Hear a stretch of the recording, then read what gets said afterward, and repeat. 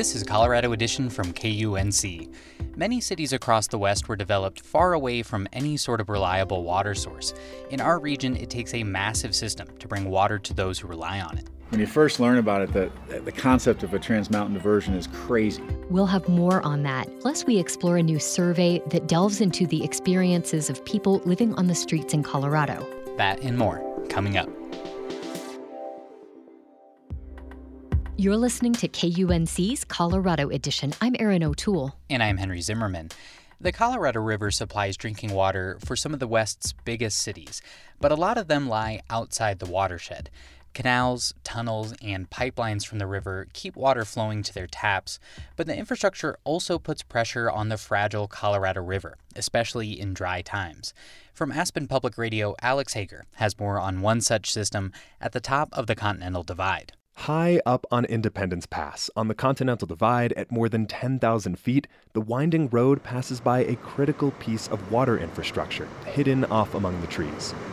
As we look upstream, we see the headwaters of the Roaring Fork River coming in. Christina Medved is with the Roaring Fork Conservancy. And to our left right here, this is the water from the Lost Man Canal coming in here.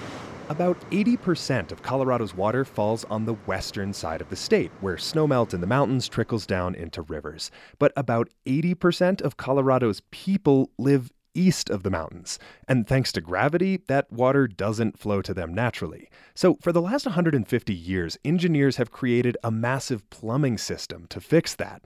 And up at this dam, it's really easy to see and hear how the water gets split up. Medved and I hike upstream from the dam, right alongside a rushing river of mountain snowmelt. So the sound that we hear right now is of the undammed portion of the Roaring Fork River. Just a short stroll downhill, it's a little more tranquil, where the dam has reduced the flow to a much narrower, calmer stream. And now we're on the other side of the Roaring Fork Diversion Dam. So the sound that you're hearing here is what's passing through, making its way down to Aspen and the rest of the Roaring Fork Valley. The water that gets pulled away into the tunnel flows into a reservoir, then into another reservoir, then into the Arkansas River, and finally onto the Front Range. It's called a trans-mountain diversion. These systems provide drinking water for some of the Front Range's biggest cities. Same is true for canals and tunnels that keep Salt Lake City, Albuquerque, and Los Angeles well watered. But these systems aren't without critics. When you first learn about it, the concept of a trans-mountain diversion is crazy. It seems wrong. It seems antithetical to the health of the river. And I have to say, all of that's true. That's Andy Mueller, the general manager of the Colorado River Water Conservation District. His group was set up in the 1930s to oppose these diversions and make sure that there's enough water for the people on the western side of the state. The idea that a large population center hundreds of miles away can pull water out of a stream and bring it to their city for their use is hard to accept under our current ecological and environmental values that our society holds. Mueller says the issue is those current values aren't written into law. And the way the rules are now, if you want to put a river's water to use hundreds of miles away from its source, you have every right to do so. It might just require a plumbing system to get it there. But right now, there's just less water to go around, period. The Front Range is currently drought-free, but those places in the mountains that provide a dependable source of water for everyone in the state, they are deep into a drought that's left snowpack and river flows way lower than they should be. I think that we need to work on making sure that the water balance occurs, that in a time like this where we have an imbalance, that those Front Range diverters really do a good job of coming back and making sure that that they reduce their uses when their damage is so significant. But on the Front Range, those diverters say they're getting better at listening to the folks on the other side when they put up a distress signal. Nathan Elder is the water supply manager for Denver Water. He says over the last 2 decades, their per capita water use is down by more than 20%. Everyone in Colorado, needs to decrease their use. And we have seen that, and we have been successful with our conservation efforts and customer messaging and watering rules. The fact of the matter, he says, Colorado is in too deep. The plumbing is there. The demands are still high. And until foundational laws on Western water management change, this is what we have. It has to work together with, water from the West Slope moving over to the east slope. Because, he says, you can't just pick up whole cities and move them to where the water is. I'm Alex Hager in Aspen, Colorado. This story is part of ongoing coverage of the Colorado River and was produced by Aspen Public Radio with support from the Walton Family Foundation. On Monday, Denver Homeless Out Loud, a local advocacy group, released a report sharing the lived experiences and recommendations of people living on the street. The group surveyed a sample of 150 people experiencing homelessness. The survey focused on the issue of sweeps. That's when law enforcement removes people and their property from an area when tent encampments are cleared away. The report's findings show that the way these sweeps are carried out is not always in line with official policy and recommends new practices and priorities that could better help people experiencing homelessness. KUNC's Ray Solomon spoke with Denver Homeless Out Loud's Therese Howard to learn more about the report. Denver Homeless Out Loud just released this report, Swept to Nowhere. Can you tell me about what prompted you to put this together? Yeah, so this report was conducted roughly 6 months to a year after the passage of the lawsuit settlement with the city regarding the seizure and destruction of people's property. Right. That's the 2019 settlement with the city of Denver that requires a 7-day notice before an area is swept and storage of property that has been removed. Yeah, so there's a lot of nuance to that in terms of how that's playing out on the streets. And that's kind of what this survey gets at, how that's actually playing out on the streets, because the city is still trashing people's property and in many cases is not giving proper notice. So back to the survey, what did you find? First off, what we found is that the large majority of people that we surveyed, so over 89%, had experience with sweeps. And the times ranged from one time in the last 6 months all the way to over 10. There was a large number of people that had been swept over 10 times. 69% said that they most commonly moved to a nearby location.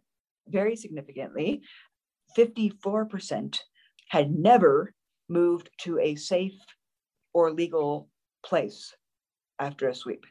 So, if the city is wanting to, make the case that these sweeps are to connect people to services, these numbers speak for themselves. One of the most striking pieces of data is that 70% of the people surveyed eventually at some point moved back to a block that they were previously swept from. 70%.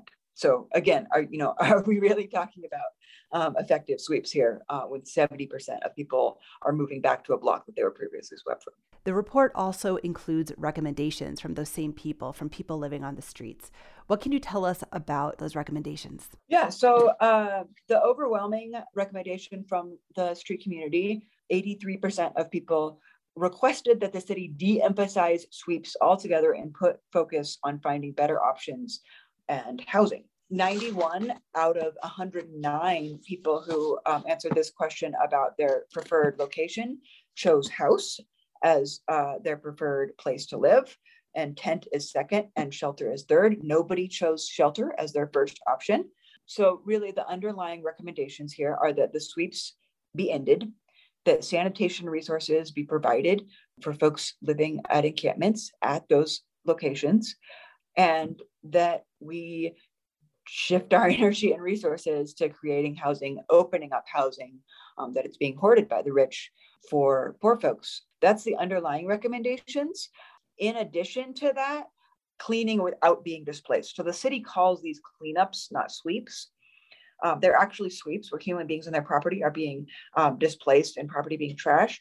The recommendation here is that we actually move towards a situation where it is cleaning and not sweeping. And so there's a number of steps that can be taken to give proper notice, to have proper trash receptacles, and other steps to ensure that the areas are being cleaned and not swept, and nobody is being displaced, but there's proper sanitation resources being provided. So Therese, you've gathered all this information in this report. What are you planning to do with it? What's the next step? We are taking this to the public. Then we will be presenting the report to City Council, the Homelessness and Housing Committee, on August 18th. we will be asking that City Council implement these recommendations, that they take immediate action, basic steps to protect due process, change these policies and practices, and so that people's rights are being protected. Again, ultimately, the underlying recommendation here is that sweeps be ended, sanitation resources be provided, and housing be created for all. These steps are basic and would help the residents of encampments tremendously in having some stability and having, the ability to work towards real goals, such as housing. Why is it important to seek out and to listen to the experiences and the recommendations of people who are living in tents on the sidewalks and in public places? People are not choosing to be on the streets because they want to. As is seen in this report, the large majority of folks want housing. Housing is not affordable. It's not attainable. People can't get it. They're stuck on the streets. And now put yourself in that position. Imagine, how are you going to keep your property safe? How are you going to keep yourself safe? How are you going to find somewhere to go to the bathroom? How are you going to try to pull yourself up by your bootstraps, get a job, get housing, so on, while you're on the streets navigating all of these dynamics, trying to watch your basic survival gear? It's a nightmare. We have thousands of people living on the streets because they have no other choice. And so we really need to get away from thinking about aesthetics here and start thinking about human lives and start thinking about the allocation of our resources and the hoarding of resources. And we need to change that dynamic, or else we're going to keep having people on the streets. And that's nobody's fault but our society, who refuses to say housing is a human right, who refuses to say a bathroom is a human right, and who just wants to pretend like people can disappear. You can't just disappear. It doesn't happen. That was KUNC's Ray Solomon speaking with Therese Howard with the advocacy group Denver Homeless Out Loud. And you're listening to Colorado Edition from KUNC. The economic recovery following the COVID-19 pandemic is continuing, though there are a few wobbles here and there. Some of that is due to the rise in the more transmissible Delta variant of the virus, coupled with uneven rates of vaccination across the country and here in Colorado. And then to add to the uncertainty around the economy, there's the I word that keeps popping up in our news feeds lately: inflation.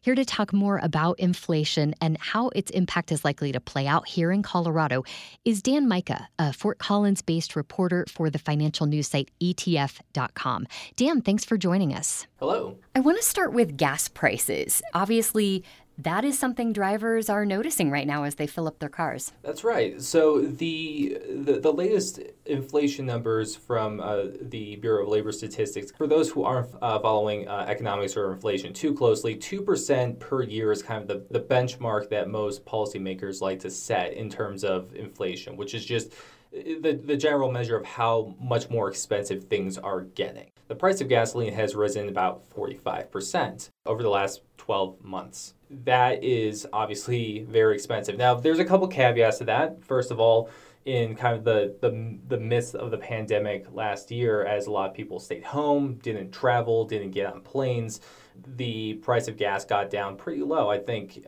here in Fort Collins, I remember paying maybe $1.20 to $1.50 over the summer when I was filling up. So obviously when you go from a place where not a lot of people are driving or flying to this current period where it's the summertime, it's peak travel season, people are vaccinated, they're confident, and they want to go out and see the world again, that obviously will drive prices up and that'll create a big demand spike.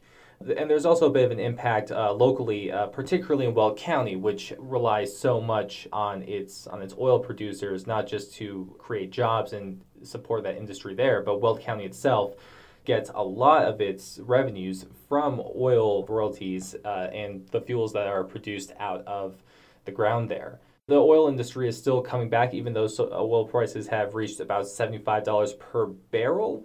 That's a much higher price than the 40 or so that was kind of at this point last year. So that affects the viability of producers in Weld County. And also there's just kind of this inability for producers, and in particular oil refiners that turn raw fuel into the stuff you put into your cars, to kind of meet this incredible demand that we've seen so quickly. Yeah, and like you said, a lot of people are getting out after spending last summer not getting out driving around. And another point to consider is used cars. And what is the impact here? I'm wondering if that reaches beyond people who are in the market to buy a used vehicle. Right. So in the same vein, over the last 12 months, the cost of used cars and trucks have increased about 45%. And that is, again, because people not only want to get out and do road trips, but people are returning back to the office. That is going to matter because it's not just people who are going to the lot and trying to buy a personal used vehicle. The used vehicle lots are also perused a lot by rental car agencies. And when you have a major tourist attraction like Rocky Mountain National Park in the area, and since we're also located near Denver, which is bringing in plenty of tourists, that is going to create more pressure if you are trying to buy a vehicle and you're in the used market. So we're talking about, if you fly into DIA, you might be paying more. Oh, yeah, for sure. What about outside of gas and cars? What do the inflation numbers tell us about the current state of the economy and what's coming next? So that's the really interesting thing that is the really big caveat to this entire conversation that we've just been having about gas prices and car prices. If you go into the numbers and you strip out the cost of fuel and the cost of used cars and other items in kind of the basket of items that someone would normally be buying, and you strip out the things that are really heavily affected by the reopening. So, for example, airline tickets, hotel rooms. If you strip that down, the month-over-month change to the inflation rate was about 0.9%, which is still high based on the past couple of years. But that really says a lot about how slowly it's taking the economy to really unravel itself from all of the bottlenecks and all of the big changes that it's had to do, simply because consumers at this point last year and over the past couple months were not flying. They weren't going into hotels. They weren't going into restaurants as much. The economy changed so quickly in the spring of 2020 that it's kind of having to take its time to unravel itself for multiple different reasons. Dan Micah is a reporter for the financial news site ETF.com and is an economic news contributor for KUNC. Dan, thanks so much for speaking with us. Anytime, Aaron.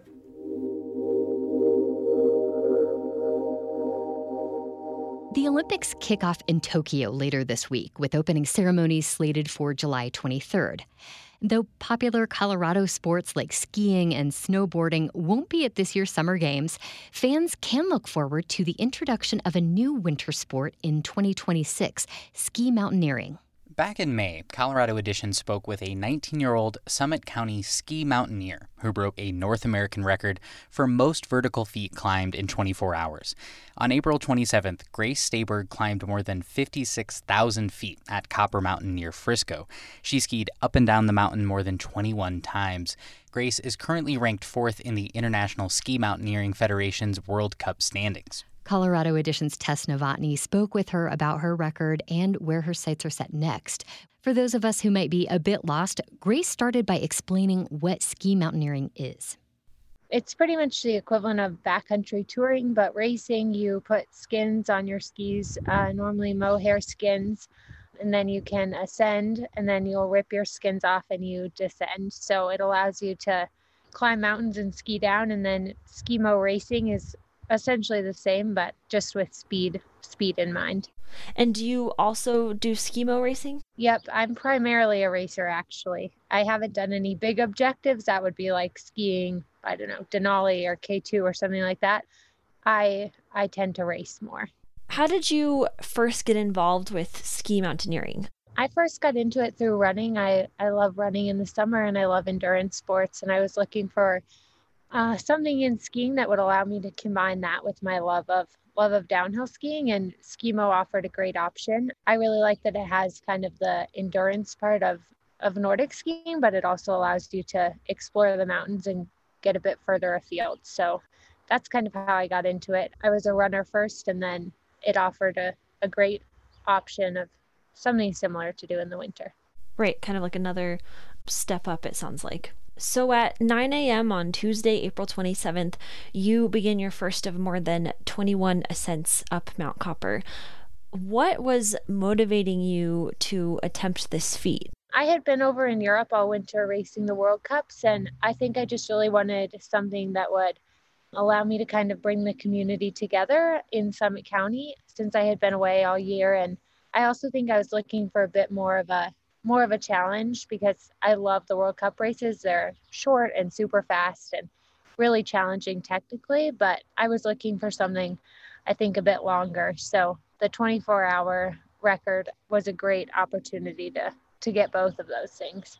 Yeah. And I understand you skied up and down the mountain for a full 24 hours until the next day. How did you keep your physical and mental energy up during that time? I would say the biggest thing mentally was having people there to pace me. I had a lot of great friends and training partners come out and pace me, so they all kept the energy really high, and they would talk at me in the middle of the night to keep me awake or tell me stories or whatever it took to keep me energized. So that was really helpful. And then physically just making sure that I ate and was drinking every hour, I think was probably the biggest thing. And then as long as I was fueled the whole time, it wasn't an issue. Yeah. Did you ever get close to falling asleep on your skis? I feel like I can't even stay up for 24 hours not doing something that physically intense. People had warned me about the 2 or 3 a.m. hour, but I'm generally up around 3 anyways. So the morning I didn't think was all that difficult, but I had a really tough time around 10 p.m., 11 p.m. And I was definitely starting to doze off a little bit. And yeah, I would close my eyes for a minute, and then all of a sudden I would stumble a little bit on my skis and be like, oh, dang it. I was starting to fall asleep. Yeah. And you mentioned that you were just trying to make sure you were eating and staying fueled throughout that time. How did you eat while you were actively skiing up and downhill? Yeah, so every lap at the bottom we would ski in, and the people who were there to crew for me would hand me a few different types of food. So I had a lot of gels, and I also had drink mix in my water bottles. So both of those were really easy to get down while I was skiing. And then at the bottom of each lap, I would normally try and take a few bites of some kind of real food, just in the few moments where I wasn't moving. When it was all over after 24 hours, what was going through your mind? I think at the beginning, I was mostly just relieved to be done because I was so tired and I had been going for so long. But then in the next few hours, it definitely kind of started to hit me, how much I had skied. And I think then the biggest thing was just that I was really overwhelmed with gratitude and just so thankful for all of the people who came out to help and all of the people who had supported me in it. Yeah, I think it was a really powerful thing to see. And I understand that it's pretty rare for an American to be such an accomplished ski mountaineer. The sport is much more popular and developed in European countries. What do you want other American athletes to take away from your success in this sport? I guess I just hope that it encourages other Americans to give it their best shot and to try competing in Europe, because by all means it's possible. I think I was really encouraged by the Americans I had seen going over to Europe and doing well. Currently, John Gaston and Cam Smith are two of the guys who tend to do fairly well in Europe, but there are also a lot of women like Nina Silic who have done really well in the past. Nina raced a while back, but she won World Cups when she was racing over there. So I hope that I can contribute even just a little bit as much as they have in helping encourage other young athletes from here to shoot for their racing goals, even if they might seem a little unlikely. Breaking a North American record at 19 is already such a major accomplishment. What are your goals going forward? I think eventually I would love to try this record again, but that's probably a few years off. My more immediate goals are on the World Cup circuit. I would love to win more World Cups and shoot for the overall World Cup title. So that's what I'll be focusing on right now. I race as a trail runner in the summer, but it's generally in preparation for the winter. So my World Cup goals are definitely at the forefront right now. That was Colorado Edition's Tess Novotny speaking with 19-year-old ski mountaineer Grace Stayberg. That's our show for today. For many of us, this summer has been all about getting back to our favorite pre-pandemic activities. But it's not that simple for people with compromised immune systems. We'll have more on that in tomorrow's show. I'm Erin O'Toole. And I'm Henry Zimmerman. Our production team includes Tess Novotny, Alana Schreiber, and Ray Solomon. Brian Larson is our executive producer. Thanks for listening. This is Colorado Edition from KUNC.